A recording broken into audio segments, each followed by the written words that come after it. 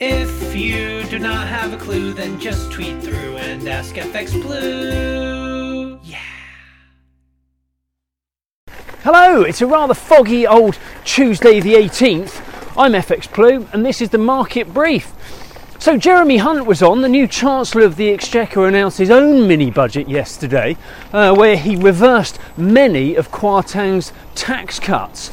While Kwarteng has, of course, shouldered the blame for his mini budget and indeed lost his job over it, Truss was very much involved and very much approved of it all, and that's led to a number of questions over who's actually running the country right now. Indeed, when Truss was late to the House of Commons yesterday, Penny Mordaunt was rather humiliated, having to defend suggestions that Truss was, in fact, hiding under her desk after some pretty strong political chat and banter across the aisle. However, while Hunt has not quite filled the £64 billion hole in the country's balance sheet, it has been reduced and the long-term interest markets rallied, signalling their approval. As such, it looks a lot less likely that the Bank of England will need to add to the £19.3 billion injected to the market in order to steady the ship. There have, of course, been calls for Truss to resign, and no doubt others are plotting privately to oust her, so she probably has about 2 weeks before the financial statement at month end in order to restore her credibility and the faith of the party if she is to survive this shambles. It's tough at the top. The market gave Hunt's plans a tentative nod of approval, and sterling flirted with 114, reaching 114.30 against the dollar before we slipped back to about 113.60 where we opened this morning. We're at 115.35 against the euro, and euro dollar is around 98.50.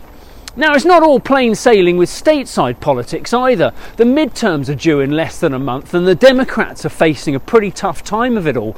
They face accusations that the rise in inflation is due to the blanket support provided by the administration's pandemic payouts to the public.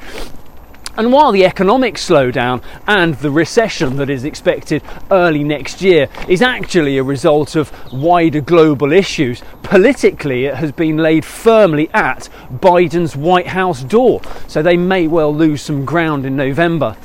Meanwhile, it looks like some Fed members may be having second thoughts over how big the next rate hike should be, as several members have been strangely quiet ahead of the next meeting. The market has taken this as a sign that they may cool their jets, especially as projections point to the employment market cooling as well. We have the Fed meeting in the same week as non-farm payrolls in November, but the Fed will certainly see a copy of the data beforehand. So if you do happen to know any Fed members, be sure to tap them up ahead of the sweepstake, and indeed do share the fun. It's been quite literally years since I've had any sniff of the trophy, so do give us a hand. Right, that's it from me. Join me again tomorrow.